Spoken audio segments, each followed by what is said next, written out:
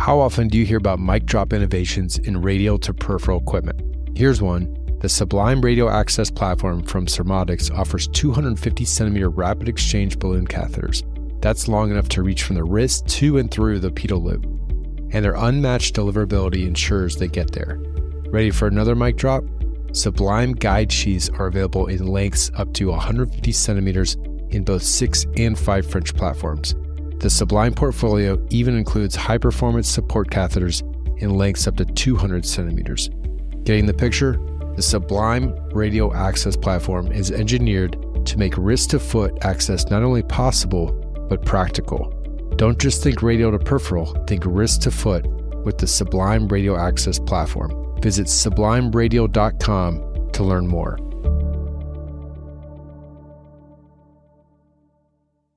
This week on the Backtable Podcast. So I think one of the first things to do is don't do this on your own. Don't do it alone. Find people who've done this and don't try to reinvent the wheel. Find solutions. So it's like you need to go from here to Boston. You don't say, I'm going to find a way. I'm going to make my own car and then blah, blah, blah. You take a flight. It's already there. The system's already there. Remember, you're going to be an entrepreneur. And the other thing to understand is risk. If you are risk averse, don't think about being an entrepreneur. And that's what I would recommend in that part.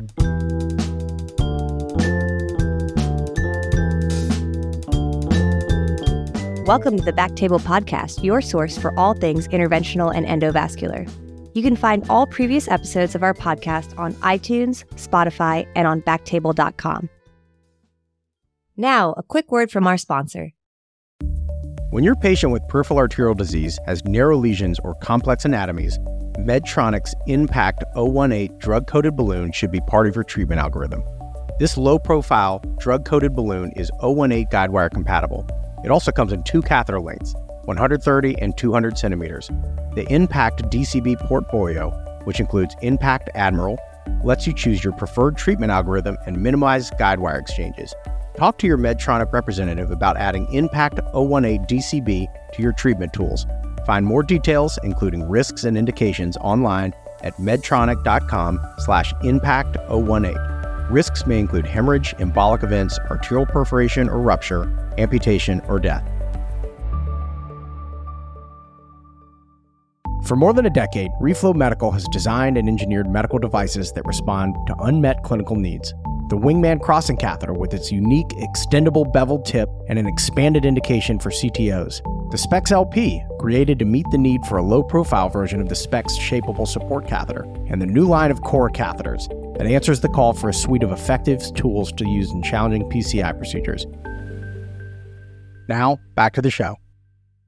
I'm Dr. Ali Behetti. I'm your host, coming to you from Tacoma, Washington.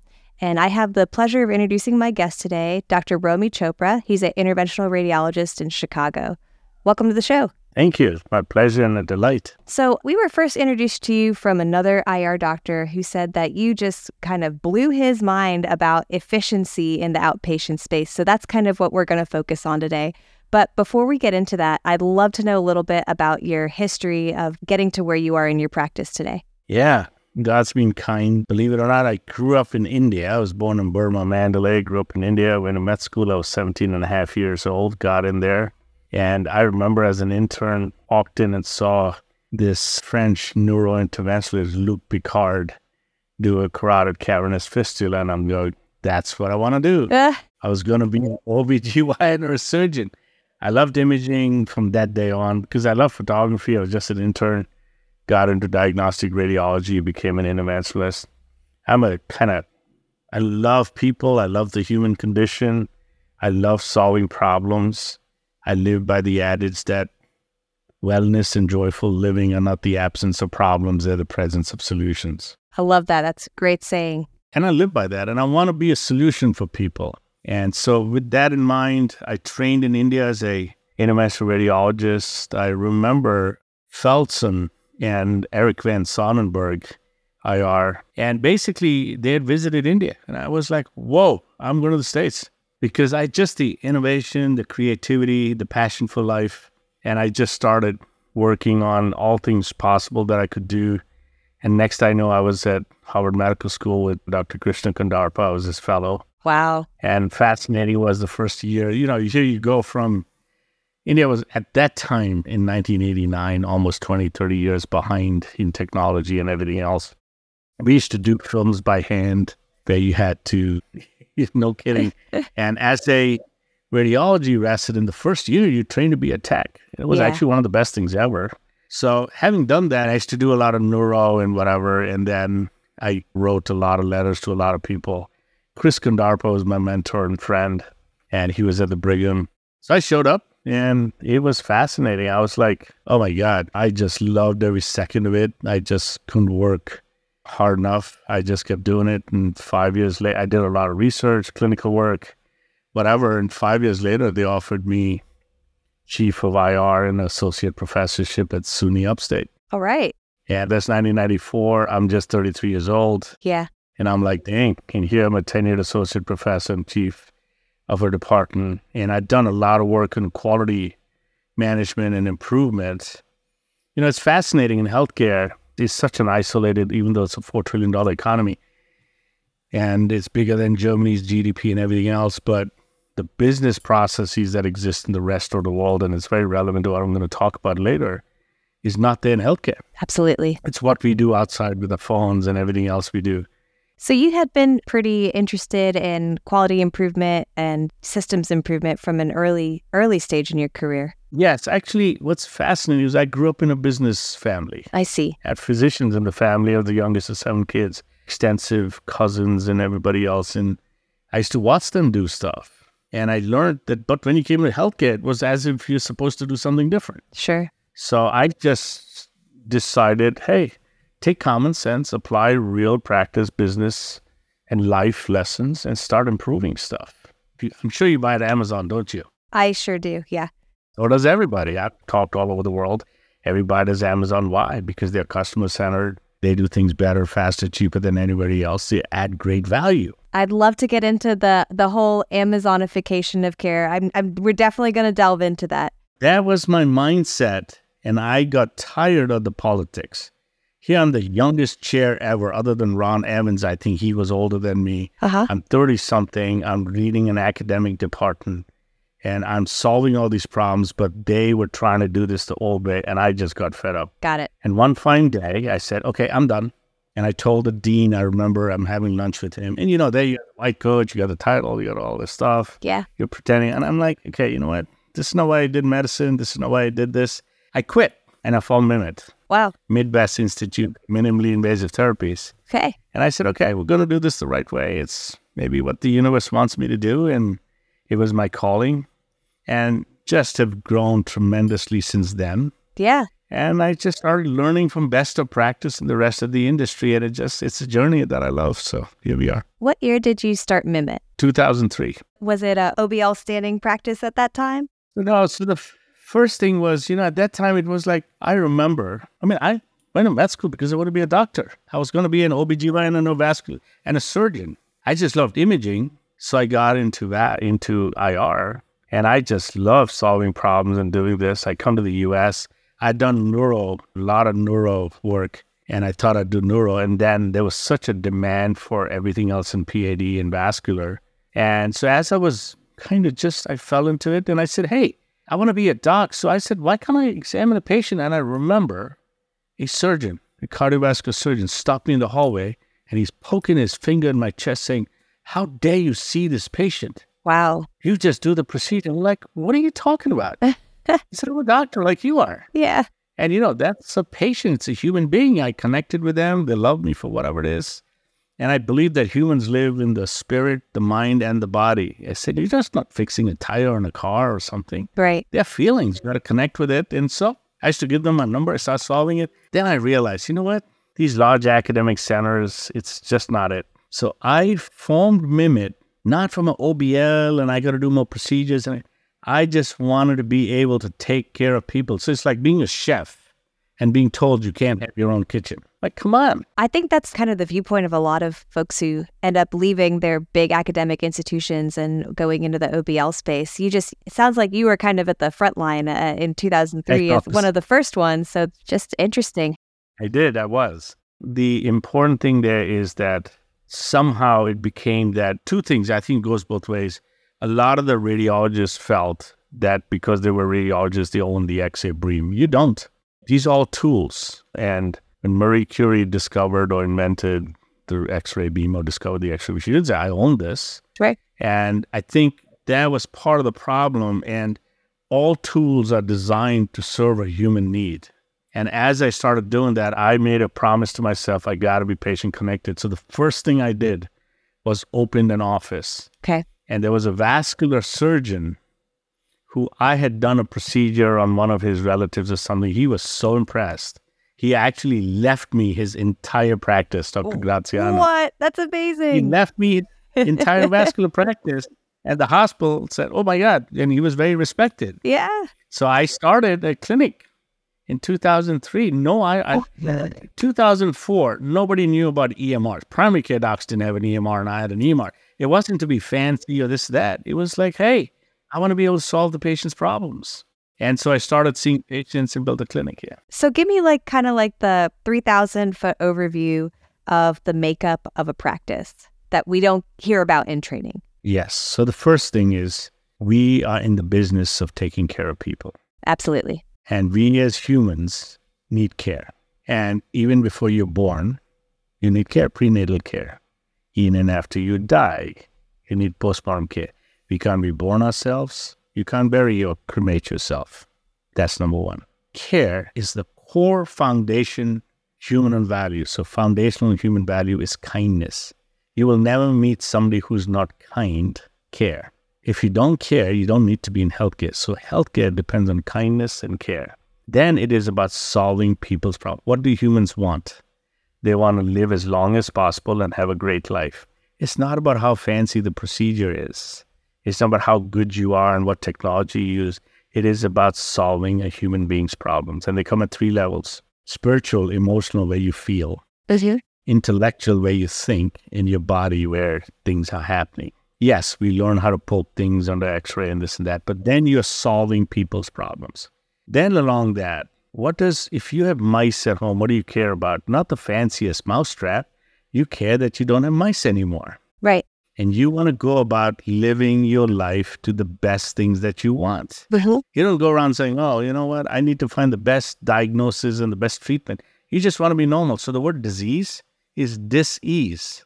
If you're not at ease, now you got a disease. The problem we have in this country is, or most of the modern world is, we're all hunting diagnosis. Sure. Well, actually what we want is wellness, and we want to feel good.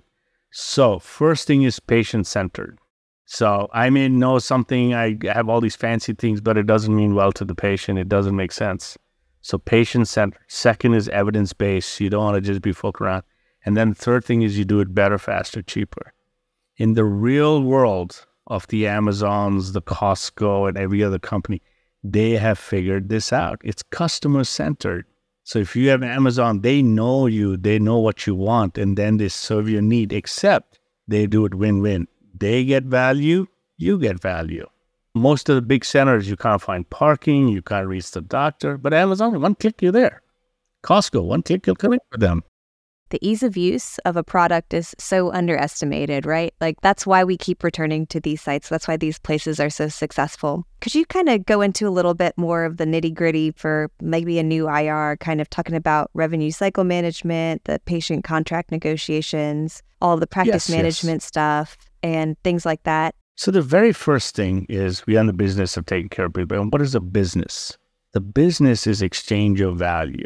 Now, if you go to a store and you're buying a coffee, pizza, whatever, they give you a product, you give them money. There's no third party. In healthcare, especially in the US, you have a third party.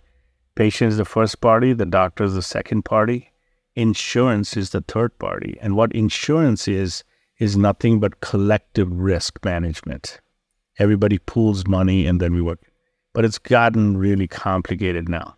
So the first thing that a young IR needs to say is, I'm going to be patient-centered. Okay. And you cannot do this in isolation. You got to be on a platform where you have managing information. So I'm going to kind of digress for 1 second, if you'll permit me. One is data. Everybody talks about data. So you're driving your car, you see a traffic light. The data is red light, green light, amber. There's data. Information is that's a traffic light. Knowledge is, I know I need to stop when it's red. Wisdom is, if I don't stop at red, I'm going to get hit. So there's data, information, which is a little processed data, knowledge, which is internalized, and wisdom is, why should I do this? If you don't have data, you can't have information. You don't have information, you can't have knowledge. You don't have knowledge, you don't know why you're doing this. So IRs need to start thinking about, hey, I'm first taking care of a human being. It's not just a procedure. Second, after that is I need to be in a collaborative, I need to be centered on the patient. I need to be connected with them. You can't do this alone, so you got to collaborate. In today's world of collaboration, you need to be on some kind of platform. And EHRs are not the only platforms. That's where I have devoted the last kind of 7 to 10 years of my life. And EHRs are the source of truth for clinical information, and EHRs were designed purely for billing, insurance companies. But engagements such as, you're a physician, but I'm sure you and your family have a primary care physician or others. Can you text them right now? 99% of people can't. No, but guess what? All my patients can text us, email us, call us anytime. That's the connection, including their family members. So you got to be centered on the patient and then settle on a platform. Now, it's not that easy right away, but we're working towards that. Then after that, you want to make sure you're adding value for the patient. And now you're talking about pre-authorization. Now you got a third party. That's the insurance company. If you have your information right, now they have to pay. Insurance companies, and I know this is a podcast, but I'm going to say it, they're not 100% of the patient care business. They are managing money and risk. I know, I've worked for some of them. And what happens is, if let's say they got $1 million, they have a stop loss. They can have to spend 80% and they can make 20%. The minute they start approaching their stop losses, pre-authorizations go up. And it's a double-sided game, because sometimes on the provider side, there are the minor procedures that people just overuse them. They have used a lot of data and analytics to say, hey, what's the trend? And it's a little bit of a cat and mouse game, unfortunately. At some point, I pray that the payers and the providers will get more connected. But having said that, United Healthcare is the largest practice company in the world. They have over 5,000 physicians, care providers, and they own outpatient centers. So that's a whole different discussion. But for the IRs, they need to understand patients, the other providers, and payers. And none of this is taught in our programs, training programs, etc. Does that make sense to you so far? It does, yeah. I'd like to kind of delve a little bit farther into the very specific aspects of a practice. So I appreciate I did ask for, it's my fault, right? I asked for a 3,000-foot overview, and you did give me a 3,000-foot overview, so that's on me. But let's break it down for a new physician, kind of the different players in the game. So revenue cycle management, patient contract negotiations, the practice management stuff, the site of service, that stuff, everything like that. So, sure. So the first things first, most IRs that I've known tend to go join a diagnostic radiology group. Correct. And then they kind of bitch and moan about those guys don't have experience. So I say it's like a Navy SEAL goes join the traffic cop and then say, they're not letting me jump out of planes. They want me to manage traffic. What? Who put a gun to your head? So number one, if you're a Navy SEAL, go join guys who jump out of planes. So if you're going to be an IR and want to be in quote unquote clinical medicine and take care of people and are directly patient facing, not sitting in a lab just doing some pathology work or just reading films. In that case, first of all, you need to be in a clinical environment, which means you have to have an office. If you have an office, imagine Amazon and Costco saying, we'll do everything on paper. You can't. Yeah. You need a good system. First thing is you'll need an EHR. That's the source of truth for all of this. Now, unfortunately, a lot of training, I've been a chair of a department. I've trained many fellows, residents.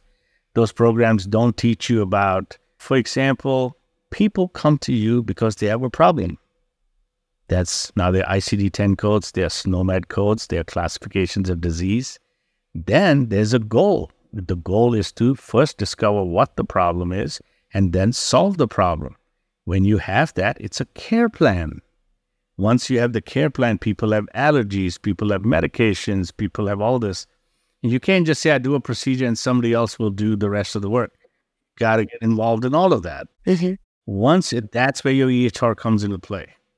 Then you got to work on, hey, this is the problem. These are my codes. This is what I need to do to solve the problem. Now, if you're doing an E&M, you have CPT codes. If you're doing a procedure, you have CPT codes. People don't teach this often, so you find a place where you can go learn this, and it's not an academic exercise. It's real business. Mm-hmm. Once you start doing this, you then get into, hey, how am I going to run this business? Then you start working on, okay, I need to find a patient. I need to collect all the information. They're not paying you cash. So who's going to pay you? And insurance. Now I need to understand insurance. There are systems available to do that. You can start with an EHR. EHRs and they're getting better by the day, will do the practice management side. Okay. They're doing a little better, but there are a lot of tools. We've actually built a platform. I started a whole different company that I call it Advanced Practice Management. We know everything about the patient. We know everything about all the providers. We know about interoperability. We now know everything about the payer. We know their plans. Then you got to understand that the insurance company who's going to pay, believe me, does not want to pay you. So therefore they say, hey, I want pre-authorization. That means you got to get all the right information together. You can't do this manually, not in today's day and age. That's when you need to work. So the mom and pop I'm just going to go start a little isolated clinical practice on my own. They're mostly done. Yeah. You need to be able to get the help. I mean, if you have to go start a restaurant, you just can't do it yourself. You need scheduling stuff, you need management stuff, you'll need where to buy my food, how do I procure it, chefs, kitchens, etc. That needs money. For those people who want to start an OBL and do this and start a business, they should read E-Myth by Michael Gerber. It's now an older book. Okay. He talks about the entrepreneurial myth and about how they do it, 7 centers of excellence, etc. We don't need to get into it now. But you have to understand that when you step out and want to do your own practice, you are now talking about being an entrepreneur. Absolutely. And you want to be an entrepreneur, you're running a business. And there's one word as an entrepreneur you must know: risk. You're going to invest some money in this. And then the next word you need to know is systems. You have to find systems in place. Now, you can't do this all yourself. You're a doc. You know how to do this well. Find the help. There are people out there and companies out there to do that. Does that make sense so far? It does. You go in and you see a lot of different practices, right? What do you think the number one source of inefficiency is that you see in outpatient-based labs that you're asked to help with? First is they don't have all the information that's needed. They have an EMR, and then they have some info, and they have no clue. And then the next problem that I see, it's all about doing a procedure. Mm-hmm. They don't know about anything else. I mean, if you look at PAD, I do tons of PAD. And a lot of these patients are obviously old. Some are even in dementia, some are booms, some are all this stuff. And they're barriers to care. How many IRs do you think know well about barriers to care or social determinants? Sure, it's not up there. It's not up there. All they want to do is, how am I going to blow up? Well, I'll tell you how it affects. Barriers to care, transportation. How do I get a patient from there to here? They don't speak the language, maybe. Insurance pre-authorization is a barrier to care. Yeah. Then on top of that, morbidly obese. They need a stretcher versus a wheelchair versus some higher lift or something. And on top of that, they can't give consent. Now you got to deal with the family. Most IRs that I go and see, all they think is all they got to do is blow a balloon, put a stent, use a laser, and that's all they want to do. And they got a great outcome. I got flow. And now they want to be millionaires. I'm like, slow down. You got to take care of the patient. You're not just fixing the tire on a car. So then you get into what are the allergies? What are the meds? What are the problems? What is the care plan? Who am I connecting with? Who else has done this together? It is really about managing the care overall. That's the biggest challenge I see. And I've been doing this for a very long time. My first SIR was 1990.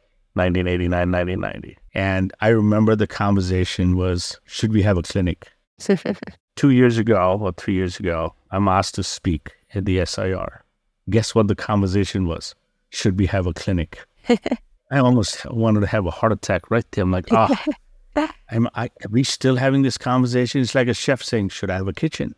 I'm like, come on, as a chef, your job is to feed people. Anything that goes with that aspect, not just I made the omelet, now I don't care what happens. I don't care where the egg comes from. I don't care how that's the problem. The second problem I see with IRs is they embed themselves in diagnostic radiology.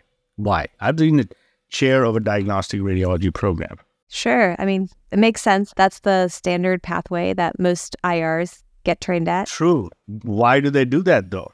Not because of the love of medicine, because they're being paid well. Yeah. And then you have these hospital contracts. So in 2003, I quit. I was a chairman, for heaven's sake, on a 10-year program. I just had to play the politics a bit. You have to focus on clinical care. If that's the case, then stop pretending to be that and don't say, I'm going to do diagnostic radiology and I'm going to bitch at them because they don't let me see a clinic. Go and join a clinic. Go take care of a patient. You see my point? A lot of practices are looking at different EMRs, and there's just so many options on the market right now. How can a practice accurately evaluate an EMR for their use? Yeah, so I think I was helping some folks on this, and I've investigated a lot. EMRs, they're the very big ones like the Epic and the Cerner, and they kind of hold everybody hostage almost in a way. SIR had built a high IQ program, but they got stuck. And I was there. I did it. I used it. The technology got old and they didn't keep up. And they got so stuck in, again, just IR. Oh, I don't think I realized that the SIR developed that program. Yes, it was there a long time ago. I don't know. But, they were focused on inventory and some of those things. And that's my point. EMRs are EHR, electronic health record, electronic medical record. Because we grew out of radiology information systems, we were designed more to kind of be a little more technical and more designed towards procedures. Big mistake. So what you really, if you look at an EHR first, find something that's in the cloud. My favorite is Advance MD. I use them. I work with them. There's Athena Health. But just like value, if anything, you buy a car, you buy a cheap car, you get what you pay for. You buy an expensive car, you get what you pay for. If you're looking for good value and good, whatever. I drive a Tesla. I know why I drive it. I like it. Some like Mercedes. But same with EHRs. There's a lot of them out there. But none of them are designed entirely for EHR.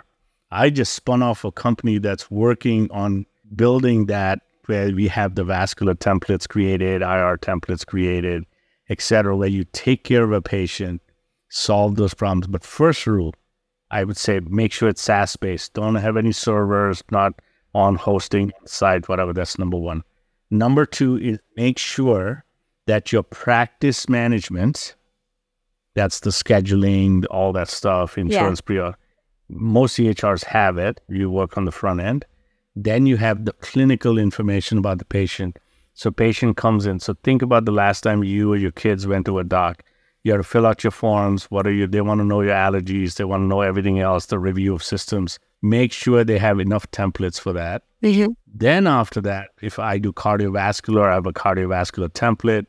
You have E&M coding. You need to know your history, all the different things that you do, social, blah, blah, blah, history. Then you have physical exam, and then you have medical decision-making.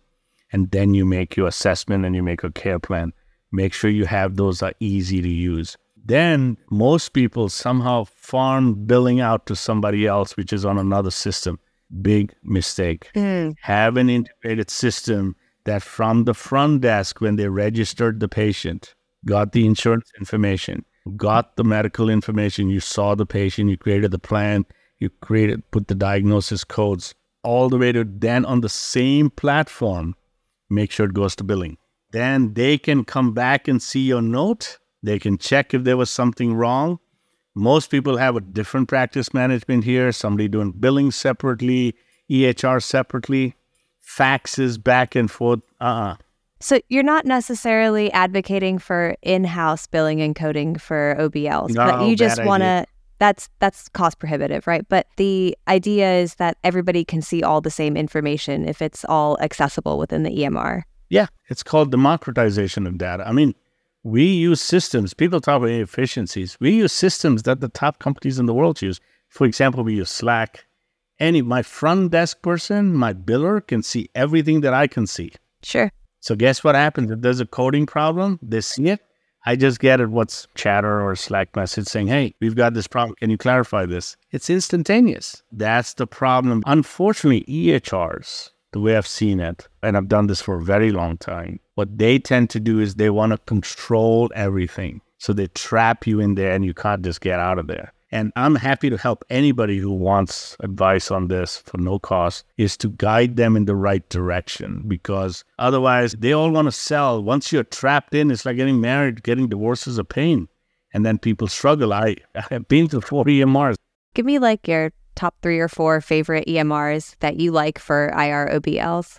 So for today, I use Advanced MD, which is my favorite. We optimized it and I've recommended it to quite a few people. They're not 100% designed only for interventional radiology or OBL. That's mistake number 1. That is just a site of service. What if you saw this? I call this, and forgive me, I'm going to digress for 1 second. Yeah. We see patients at home. I see them in nursing homes. I see them in clinic. I see them in hospitals. I do televisits. I call that omnichannel healthcare delivery, number 1. Number 2, we can connect with them on multiple channels, whether that's text, email, call, phone, messaging, whatever. We can connect with them. That's what you do with the rest of the world.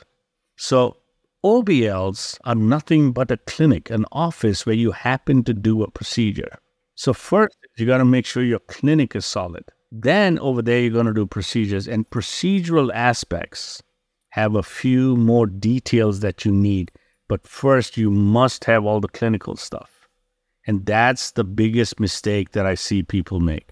So get a good EMR first that's highly clinical. Then when you're doing procedures, which is nothing but an office-based lab, when you're doing the lab, now you're going to have product, you're going to have inventory, you may need some sedation, you need pre-procedure, post-procedure, you got to dictate your report, and that part of it. And I took Advanced MD and customized it. We used another one before, MedStreaming, but they spiraled out and they became 5OS and they're doing something different, which is fine. Okay. But there isn't one that is 100% designed only for IR, number 1. Or number 2, for quote-unquote OBL, because OBL is nothing but a cath lab in an office setting.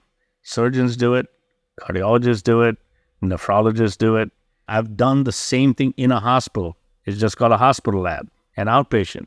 And I think that's the challenge. If a young IR, since this is an IR audience, is going to look at this, they've got to take themselves out of that box saying OBL and say, hey, I'm going to take care of these patients. I'm going to do procedures in the lab. I got this information system for it. But what if I do the same thing in a hospital? I need the exact same information. Use an EMR that'll do it. Cerner, Epic are too expensive for this. You can take Athena. My 2 favorites are Advanced MD and Athena. I see.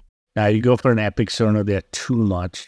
Yeah. And we all talk about MIPS, MACRA, data, all that stuff. They get a little too expensive, but good programs like Athena and Advanced MD is everything in one, all on the cloud. Okay, moving on. How do you handle claim denials or discrepancies with payers, especially when it comes to newer procedures that we do in IR? Payer relationship management is what I call it. Submitting a claim to a payer is like praying to God. Go there, you pray. If God's happy with you, you get something back. You say, thank you, God. Nothing comes up, quote-unquote, denial or no pay. You pray again. You will never meet a payer and they'll never give you their first name. You can only fax it to them or blah, blah, blah. Because they control the purse. Right. So the first thing is to know the payer. And it's fascinating. I've done this a lot. Almost anybody you ask knows they have, I have Blue Cross Blue Shield, I have United, but they don't know the plan. Mm-hmm. They don't know their deductibles. They don't know what it covers. They don't know what their out-of-pocket expenses are. Then they come at a doctor's office and go, I got Blue Cross Blue Shield, and they hand it to you. As a doc, as your office, first thing is get to know that. So a patient will come in, they say, I have United. So it's like saying, what car do you drive? A Honda. Or which model? Or a Civic. Which year? What are the details? Same thing with the plan. So what you'll end up doing, the very first thing is when they give you a card, there's eligibility verification. Systems do that now if you get a good system. Once they've done the eligibility verification, you can then go in and see what is covered in their plan. So I'll give you an example of pelvic congestion syndrome. I do a lot of that. And the most insurance companies have a policy. They call it local carrier determination, and they publish this. So you can Google it, you'll find it. And each plan from Blue Cross Blue Shield is a federation. So they have multiple states, multiple plans. Each plan has a medical director and gives you what they cover and what they don't. So for pelvic congestion syndrome, the embolization of the ovarian veins is considered investigational. And then also, if you do, like you talk about May Turner, and you're going to go and embolize they consider it, and they write very specifically you can't do it. So first thing you need to do is, patient comes to you and say, listen, I didn't choose your insurance, you did. This is a I'm just making numbers up, $10,000 procedure. Your insurance says this is experimental. Now in the hospital, we are doing we don't care, we just do the procedure, somebody else deals with it. But when you're an OBL and with basically you're an entrepreneur in your own practice, you better know this. So you get the practice management, whether it's your team, another company, to know this. So you must know first what the local carrier is. Then on top of that, once you know that, your documentation must match. So I'll give you an example. One of the payers said, we will cover this if the patient has symptoms, the patient has had surgery and found no relief, has had all these other things. You have documentation that they are dilated veins, and that an MR, blah, blah, blah, shows it. Now I knew that those were the criteria and she met it. I put that in my note. So, okay, I get that part, but do you have all that information like ready and handy for your first clinic visit when you meet that patient based on what their insurance is? Or so the first when the patient comes in, we do the following. Hi, Mr. and Mrs. Jones, who sent you? We have them fill out a form, an intake form. Why are you here? What is the problem? Your review of systems, your insurance, everything else.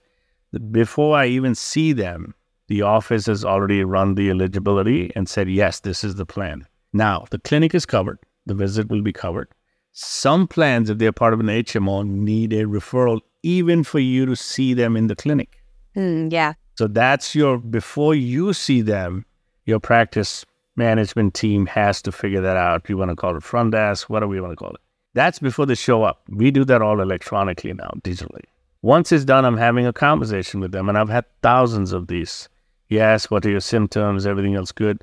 My first question, I've already checked this out. What is their member plan? What is their insurance? And not just saying United, Blue Cross Blue Shield, but what is the plan? And I look at it. Do they need a referral? They don't need a referral. Now, let's say they got a referral. I'm assessing them. Now I know they have a certain problem. When I see, okay, it looks like she's bleeding, she's got, we talk about fibroids, and we know that they have uterine fibroids. How do you know this? Well, my gynecologist told me you had an ultrasound. Okay, you could be a candidate for UFE, you meet all the criteria. Now, what's your insurance? It is, let's say, Blue Cross Blue Shield PPO. We have already pulled out what their criteria are. We tell them you're going to need an MRI, you're going to need a pap smear. Well, I already got the pap smear, all set. Then one of the tasks is submit for pre-authorization. Whoever on the team, and I had to build this up, when they submit for pre-authorization, they go, okay, here are the clinical notes. Problem, uterine fibroids. Goal, to solve, reduce her bleeding, get her relief of pain, and shrink the fibroids. Okay, now what do I need to do? I send the ICD-10 codes and the CPT codes to the payer, but I need to know the guidelines. Most insurance companies will cover. Some don't cover adenomyosis, some don't cover endometriosis. When you submit that, you will get a response from them. If you don't know that and you just submit blindly, it's a problem. And most insurances, there's a difference between eligibility, means I have a plan, pre-authorization, some will say I don't need it, and then there's something called predetermination. The insurance plan says, this is our patient, these are the diagnosis, these are the codes. We determine that if everything is met, we will pay for this. Most docs don't go through this trouble. I didn't several years ago. Yeah. And I got all these denials, and I learned my way through this. Now, when a patient comes up, I know exactly what plan they have. United has 50 plans. One covers, another doesn't cover. That's the level of detail you need. But that's like a totally good example of something that needs to be a systems issue, right? It is. So what are the systems that you have in place that, your staff can know all the intricacies of all of these plans. It just seems insurmountable. Yes. So they're not insurmountable. They're like anything else. So what we did was actually about 2014, and I remember United I'd done a UFE, they approved everything, and then they denied it. And I'm like, what the heck's going on? So I started investing. That's where the EHRs are not adequate. So what I did was, between a combination of Salesforce and a whole bunch of other things that I was working on, I figured this out. So if a patient comes to me, I have all this, what I told you, at my fingertips. We have now actually partially commercialized that as well. And we built a system where for us it takes minutes, not hours. Where if a patient comes, you got a Blue Cross, I sometimes tell the patient right there, oh, you've got this plan, you got WellCare, this, that, and that. I'm telling you, here's the guidelines, they're not going to cover it. So you either got to go to somebody who's part of the network, or I'll do it, but this is going to be out of pocket for you, or I decide I want to do charity. And that's the system you must decide within your organization, and that's what you need to do. Are there any features or integrations that you wish the EHR vendors would prioritize specifically for IR practices? See, the EHRs don't even have IR on their roadmap. Right. That's the problem. But they have vascular, so they have cardiovascular, they have vascular surgery, they have cardiology. So what needs to happen is, instead of saying I'm an IR, you got to start saying, hey, this is what I need for, the disease state PAD. This is what I need for. And then they have that. And I mean, I've developed a lot of these myself, and within the community, you do that. But all of these I've learned. There is no out of the box, just open this and you're fine. You're going to be fully functioning. You have to customize it for yourself a little bit. And I've tried. There is nobody who has that. Because there are not enough IRs. There are millions of, several 100,000 primary care docs, cardiologists, vascular surgeons, but general surgeons. But when it comes to IRs, there are only that many. We're the little fish. They don't want to go after us. Yeah, but I think the way to beat that is to actually, I've stopped saying, oh, I'm an IR. I'm a doc. I'm a good human being. I'm a doc. I solve a lot of problems. Half the people come in and they're like, oh, it's this radiologist. I said, no, I'm an interventional radiologist. I mean, unfortunately, on 9/11, I was on the streets of San Francisco, just randomly attacked by some guy. Oh my God. I almost died. Yeah, it was crazy. It was all over the news, blah, blah, blah. But I'm fine. And I didn't make a fuss of it. I managed myself. And then I'm back in Chicago a few days later, and I'm still got back pain issues, whatever. Somebody found out, and a reporter showed up. Now, I didn't know. He showed up in clinic. He asked me some questions. I told him. And then next I know, there's a TV crew there, and then they film me. But the headline said, surgeon, 62, attacked. I'm like, okay, he didn't ask me. But now he didn't ask me. I told him I'm an interventional radiologist, but he used the word surgeon. So this is only like tangentially related, but one time I was on TV and I was wearing scrubs and they called me a nurse.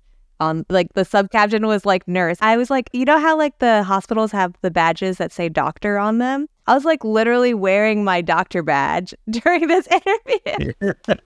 And it's like nurse responds. And I'm like, what the heck, man? So you're right. Like people hear what they want to hear, and their perception is what you make it. But how do you deal with that, right? Is your question. I'll tell you what I did. Yeah. I stopped fighting about, I'm an interventional radiologist. I'm a doctor. I do a great job. People love me. I love them. I'm solving their problem. So I have trained cardiologists, nephrologists, vascular surgeons. They come to my office. They do all this. They walk around. It's funny. Some of the surgeons think I'm a surgeon. Some of the cardiologists think I'm a cardiologist. And then they go around my office and then they see a sign that says RSNA cum laude award. They go, well, you're a radiologist. I'm like, yeah, I'm a doctor, so that's okay. Yeah. We've gotten a little bit off topic. I guess, could you kind of already walked me through the typical workflow for an outpatient IR procedure from the consultation? What happens in your eyes, at least after the procedure and then with the post-procedure care in terms of documentation, billing, next steps?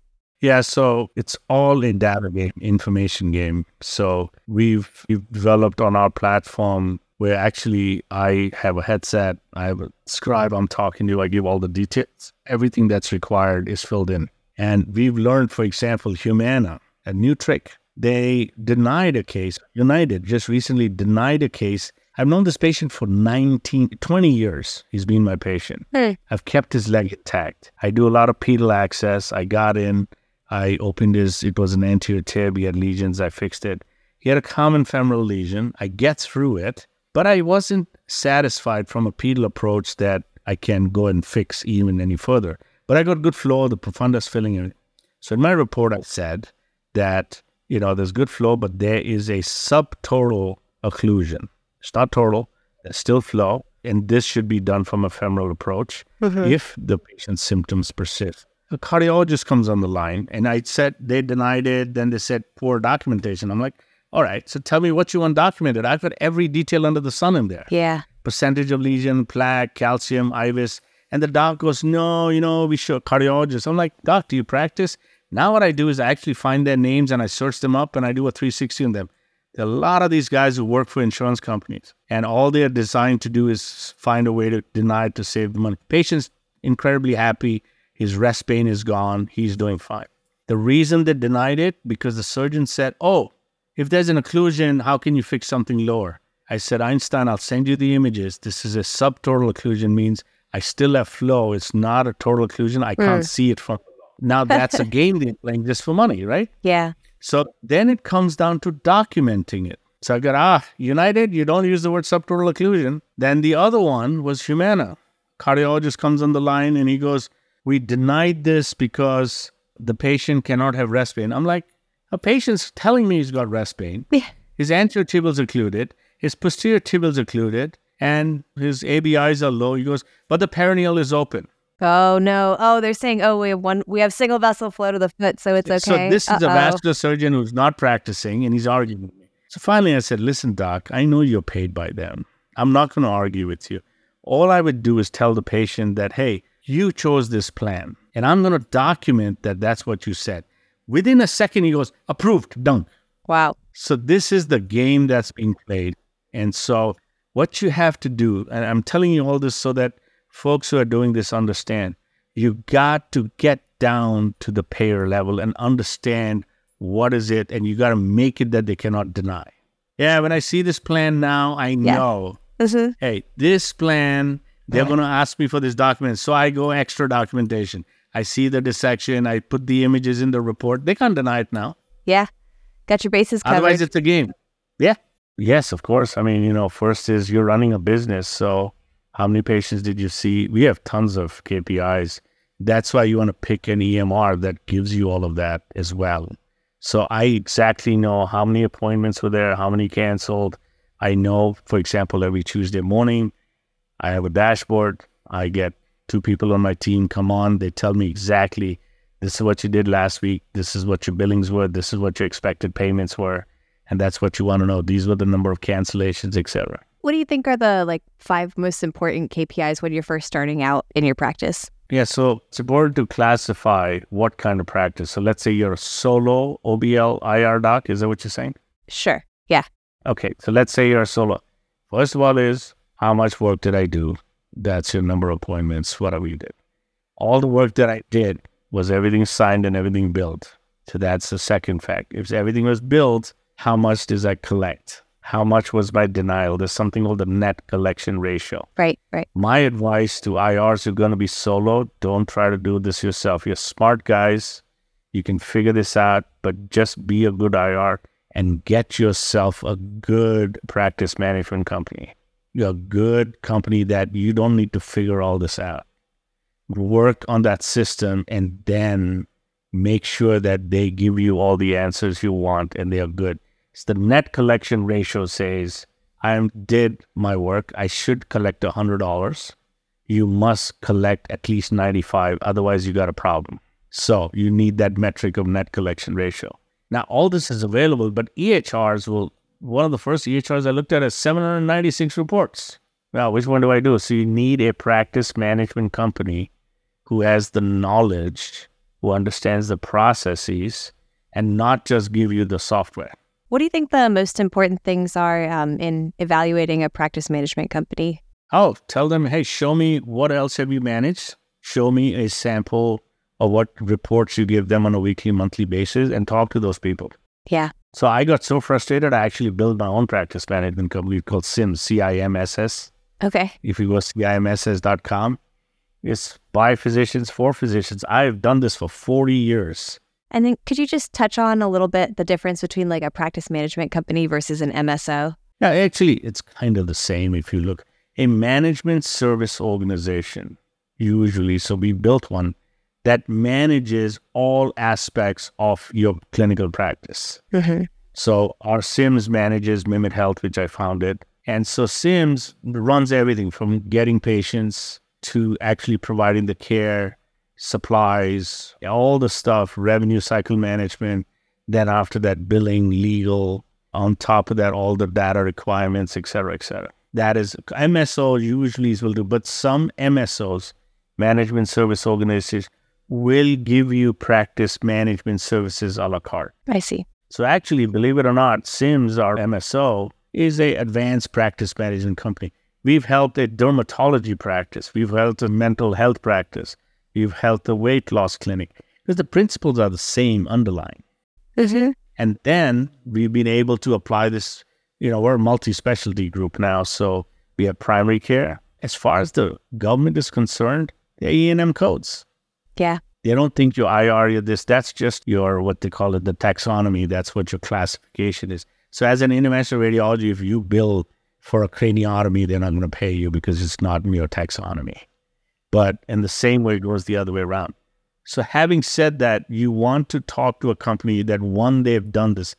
A lot of people will just tell you, yeah. But you say, verify it, prove it, and talk to somebody who is their customer and talk to them, not in their presence, but offline and see what they've done. Just like anything else, you want somebody who's done this before and really, otherwise you spend more time fixing this than actually taking care of patients and really growing and doing what you want to do. So you would recommend that anybody who gets involved in independent IR gets involved with an MSO, basically? Of some kind. Some practice manager. Doesn't have to be a big MSO. We've helped many guys come in. And, one of the problems we have as IRs is we all entrepreneurial by nature. We want like innovation. And I say this jokingly, but a lot of the new guys come out, they all think they're Elon Musk. And and I've had guys that I've interviewed where, they haven't talked to me about patient care. They haven't talked about anything else. And they want to know the RVU. So I told them, okay, this is the RVU I produced last year. He says it's impossible. I'm like, dude, this is what I produce. I'm showing you. Here's the number. He goes, oh, how is that possible? I'm like, we have a very efficient model. We take care of the patient. Everything else is taken care of. You don't have to do the scheduling yourself. We have people who do that. You don't have to do the coding yourself. You got a coder. And you find efficient ways to do that. The problem I've seen is they all think they're owners day one, and they've never run a business in their life. And the second thing they think is they'll figure all this out. I'll do it myself. Hey, go for it. Have some fun. But that's where they land up in problems. Keeping your overhead costs low. It's like anything else. It never is perfect day one. And I went through in the beginning, you look for value, not just cost. So I remember there was a long time ago, I bought a belt. It was a very well-known brand, but was very expensive. Lasted me over 10 years. It still looks brand new. Versus I bought another one that was cheap and 2 years later it was gone. So if you amortize that, you look at it, it cost me if you're over 5-10 years. Similarly, things that you do. So if you get a company that costs a little bit more, but they know what they're doing, they're trustworthy, it's better to pay a little more, but have them solve your problems. As an IR, you should not be wondering about, I need to hire a front desk person. Mm-hmm. That's what your MSO does for you. I need to figure out how to code this. You should be saying, make the patients fall in love with you, solve more problems, and your problem should be, I have so many patients I'm taking care of, and I can't keep up with it, versus wondering about how to be a coder that you can get much cheaper at $20 and $30 an hour. You see my point? I sure do. Can you talk a little bit more about your involvement with Salesforce and how that became an integral part of your platform? So Salesforce is just a company, number one, and I've been doing technology for a long time, and all they love to do is programming in codes and databases, whatever. Done this a long time, and I remember from the time they were punch cards. I discovered Salesforce where, Salesforce came up with the concept of click no code. It's called declarative programming. Okay. So you don't have to know programming. So the way it worked for me was I had an EHR and I had all these patients and I needed to track, I forget what it was, their phone number or something. And I needed a field. And I told the EHR company, and I'm paying for this. And I said, can I have it? They said, yeah, next release. 5 years later, I didn't get it.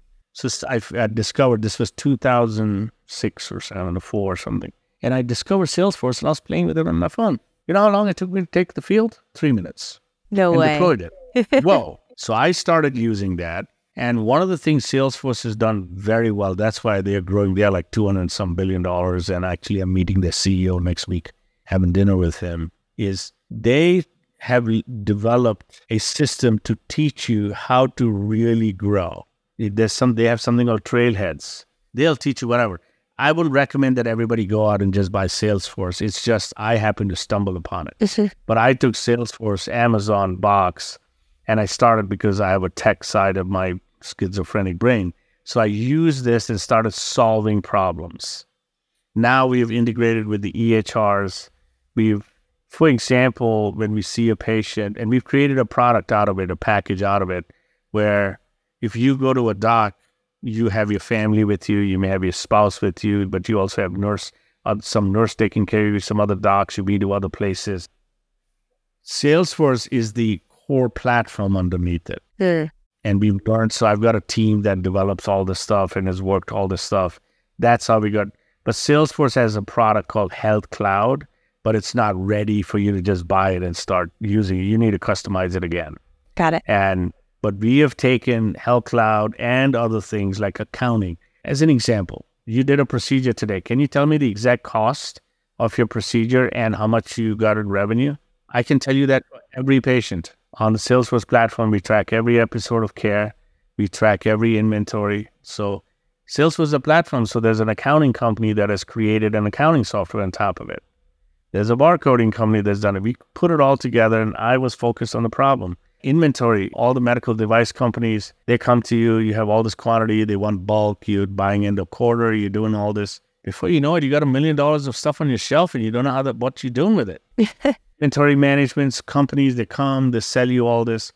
So we just developed it on that platform, but we've tied it in with everybody else. So it's like Amazon Web Services, it's like we use Vonage. So I'm sure you've taken an Uber, right? Or Uber Eats, Jeff? So then you go, so what happens is on the app, you say, this is my menu. You click on it. They have interoperability with Google Maps. So they say, hey, where are you located? Google gives it to them. So they have what I call APIs. I'm not giving you some tech background. I don't recommend any IR to do this. But you need something that's interoperable. But to the customer, then you put your credit card information. They most likely have Stripe working that talks to your bank, takes the money out, puts it in, gives it to you. And then you on your app with an API are seeing where that food is coming to you, right? That is all interop.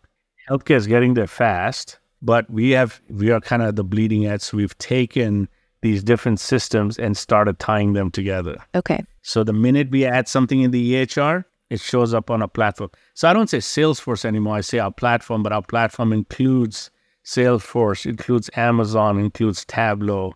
So now all our clinical data, when you see a patient, vital signs, puncture site, numbers, whatever you put in shows up in a data warehouse and I can do live analytics on it. My providers get live RVU dashboards on their handhelds. Oh, wow. With targets. So it took me a long time, to be honest, but we built it. And I actually have Salesforce on my tail and other people saying, you got to productize this and help other people. I'm like, okay, we'll do that. So we're working on that right now. Very interesting. Yeah. Interested to see it come down the pipeline. All right. Well, wrapping up here, are there any other tools that you would recommend or additional reading that you would recommend for folks who are looking to maximize the efficiency of their workspace? So I think, one of the first things to do is don't do this on your own. Don't do it alone. Find people who've done this and don't try to reinvent the wheel. Find solutions. So it's like you need to go from here to Boston. You don't say, I'm going to find a way, I'm going to make my own car and then blah, blah, blah. You take a flight. It's already there. The system's already there. Same way, whatever you're trying to do. So that's number one.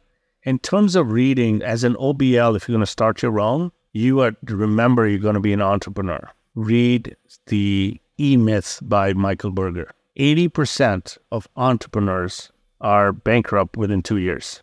That is a terrifyingly high number. But it's accurate. But the reason for that is most people who start businesses want to give themselves a job. And it takes three things to run a business. First is you are the owner, which is a different mindset. You are the manager of the business, and then you are the technical person. So if in a restaurant, you could be the chef, but you need somebody to manage the restaurant, and somebody needs to own the restaurant and do the investing part of it. If you're a physician, you have physician skills, then you need management. Management skills are all about setting up your systems, whether it's scheduling, our revenue, your credit card, your payments, your revenue, blah, blah, blah, blah. And ownership is, if you had $1 million that you were going to put into your business, what kind of return on investment would you get if you kept it in a bank account or a simple, safe investment? Let's say it's 10%, maybe 9%. At the minimum, at the end of the year, your business should give you 9% on that $1 million, other than just your salary. You see my point? I see. Those are simple business principles that we don't learn anywhere else. And the other thing to understand is risk. If you are risk averse, don't think about being an entrepreneur. And that's what I would recommend in that part. Absolutely. Well, Dr. Chopra, thanks for coming on the show. I feel like we've talked about a wide gamut of things. Appreciate you sharing your background with me as well. And I hope that our audience can take away some pearls from this episode. People can reach out to me. I'm on LinkedIn and great. Just RomiChopra.com. I'm already drromichopra.com. They can look me up. And I'm happy to help people. I just help tons of IRs, especially IRs, because I think they feel a little lost. Yeah. Surgery practices, medicine, they're a little more organized in the mainstream, and IR is still struggling to be recognized in the mainstream. And I think part of that is the more clinics you have, and it should be a no-brainer, it becomes easy. Absolutely. If that makes sense to you, Sim. Awesome. Thank you so much for listening. If you haven't already, make sure to subscribe, rate the podcast 5 stars, and share with a friend. If you have any questions or comments, direct message us at @_Backtable on Instagram, Twitter, or LinkedIn. Backtable is produced and hosted by myself, Aaron Fritz, and co-hosts Chris Beck, Sabine Don, Michael Barraza, and Ali Behetti. Our audio team is led by Kieran Gannon, with support from Josh McWhirter, Aaron Bowles, Nick Shellcross, and Ness Smith-Savadoff. Design and digital marketing led by Brian Schmitz. Article and transcript support by Taylor Robinson. And Delaney Aguilar. Social media and PR by Ann Dang. Administrative support provided by Jamila Kennebrew. Intro and extra music is Ripperoo by Skeptic Moon. Find us on Spotify or at local live music venues in New Orleans, Louisiana. Thanks again for listening.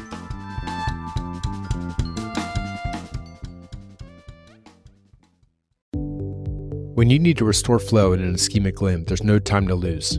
You need the Pounce thrombectomy system. The Pounce system from Surmodics is a purpose-built percutaneous device for removing thrombus and embolus in the peripheral arterial vasculature. No capital equipment or aspiration needed, just grab, go, and restore flow. It's simple. With the Pounce system, you place the basket wire distal to the clot, place the collection funnel proximal to the clot, pull back to collect the clot in the funnel, and retract the system through your guide sheath. The secret sauce? The Pounce funnel is designed to macerate and dehydrate the clot, allowing you to remove even large amounts of material through a 7 French sheath. Visit pouncesystem.com to learn how physicians have used the device to accelerate on-table flow restoration while reducing use of thrombolytics. Pounce thrombectomy. Strike quickly to capture and remove clot.